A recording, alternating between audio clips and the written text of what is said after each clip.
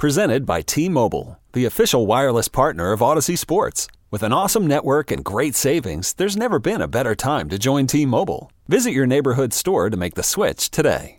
Old Man Winter here. If I had it my way, it would stay winter all year long. Short days, wind chill, black ice, and a good polar vortex. Oh, heaven. Wait, is it getting warm in here? Your cold snap is over, Old Man Winter. Spring has arrived. Spring. Spring is here, which means it's the perfect time to get away in the Hyundai you've always wanted. Visit the Hyundai Getaway Sales Event, where you can get great deals on all of our award-winning Hyundai models, like the tech-filled Tucson and Kona, as well as the spacious Palisade. Enjoy wherever you go with the peace of mind that comes with America's best warranty and 3 years or 36,000 miles of complimentary maintenance. But hurry in, these deals won't last.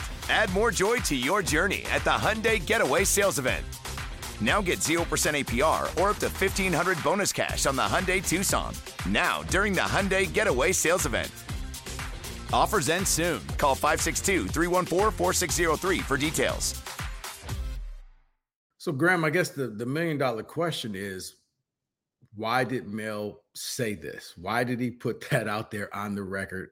So that, because to some, it looks as if he's in over his head. But I guess what was the point and what was his end game for saying this? Yeah, and Mel Tucker is usually a pretty careful talker. Like he doesn't say things he doesn't want out there. He doesn't, and so I think he was definitely trying to make it known, if not send a message, that there is, another level. I mean, one of the things we were talking about, sort of the expectations, and that's.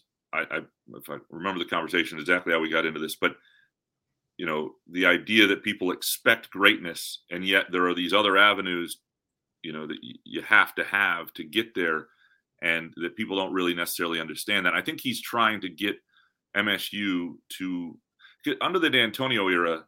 The coaching staff was underpaid relative to the winning that was going on. They, even though if you look at the 2010 recruiting class, and you did a hindsight, ratings of 24/7 or on 3 or whatever, that class could compete with anybody in the country. It'd be the 1, 2, or 3 right, with the number of pros who came out of that. But overall, the way D'Antonio won and it didn't turn out to be sustainable. But it was something that is really, really hard to do.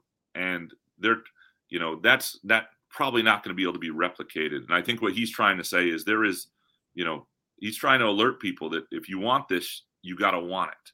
You have to be part of this.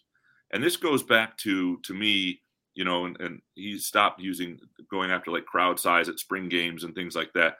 But, trying to let people know if you want this, you're a part of this. Like this is on you. If and in the NIL world, there is some truth to it. If you're a frustrated fan at any point with your program and you're not giving percentage of your disposable income to that program, then you really aren't going to have room to complain, because this is the game now, like it or not. It's not as fun maybe for a lot of people. It's not what college football used to be, but this is what is a lot of places. Does that mean you can't build it decently another way?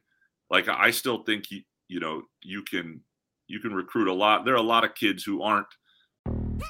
Yo, Trey. Kevin, what's up, man? I've been thinking, what would have happened if the NBA never vetoes the Chris Paul trade to the Lakers and we get CP3 in the same backcourt as Kobe in LA? Well, you get a very happy Jack Nicholson for sure. And the Lakers probably win a bunch more championships. CP3 finally gets a ring or 2 or 3, and the Kardashian empire is forever altered. What did you just say? Hey, everybody, I'm Trey Wingo. And I'm Kevin Frazier, and we're teaming up on a new weekly sports podcast from Wondery, Alternate Routes. As former Sports Center anchors and current sports obsessives, we're consumed by all the what-if questions that make being a sports fan so excruciatingly fun. If you're like us, then you also live and die on the fallout from every drop pass. Or play call. Each week on Alternate Routes, we'll take a flashpoint in sports, break down what actually happened, then explore every alternate scenario and the ripple effects it would have caused. Follow Alternate Routes on the Wondery app or wherever you get your podcasts. You can listen early and ad-free right now by joining Wondery Plus.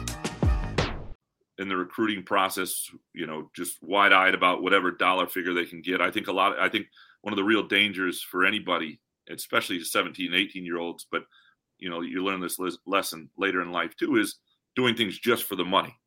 Right. You want to go someplace you want to be. And so I do think some of this will work itself out. You're already seeing that with kids where promises are broken in NIL. You're already seeing tons of problems at Miami. You've seen Texas A&M back off quite a bit on some of their. I mean, he got Tuamese from Texas A&M, who basically got a big check to go there, and then decided this isn't the place for me. This is what I want. So you are seeing where a lot of kids are taking the initial check and then going and following their heart. It's almost like, you marry for money the first time and then you marry for love the second time. Well, and somebody who did this well a long time ago was ahead of the game before this existed. But if you talk to like Sadie Washington when he was at Oakland, they would recruit kids they knew they weren't going to get, but they could tell that kid was going to make a mistake where he was going. And they were like, we'll get you on the back end. And they would get the transfers. And I think there's some of that to recruiting too, is just, keeping relationships alive, realizing kids may get, wide-eyed about, look, my first job out of college, I mean, I eventually didn't go to this place, but the first job I accepted was, I was offered $30,000. I had never seen $30,000. Now this is 2002. It seemed like the most, like, what could you even do with that much money? And it was completely made for the money, and it was a mistake. And I realized it before I went. But I'm just saying, if you're 17, right, and especially if you don't come from a lot of means, and you've got coaches throwing, or groups, collectives throwing big money at you, you're going to make these mistakes. That's never going to go away. I think the one thing MSU has going for it, in this, you just from talking to recruits and talking to players, and is that they're pretty straightforward about what they are. Like, what you see is what you get. And when recruits leave there and come there, they feel like they've gotten an honest experience. And I think that will help with retention. Now, you'll still lose some. I mean, but I think Mel is trying to say, if you want the highest level, there is a way to get there, but you've got to actually want it. And wanting it isn't just sort of saying, I want that. Wanting it is actually doing something about it. So you think it was a calculated message that he put out there? Hey, guys, either get on board with me or you really got nothing to complain about. I can't imagine, like just in my previous dealings with Mel Tucker, he is not like messed up a lot in terms of what he has said, and now it was a free flowing conversation. And he, I don't think it wasn't, trying to get certain points across, and it wasn't coach speak. And it was, but I also, he would not have said that if he didn't want people to hear it. Gotcha.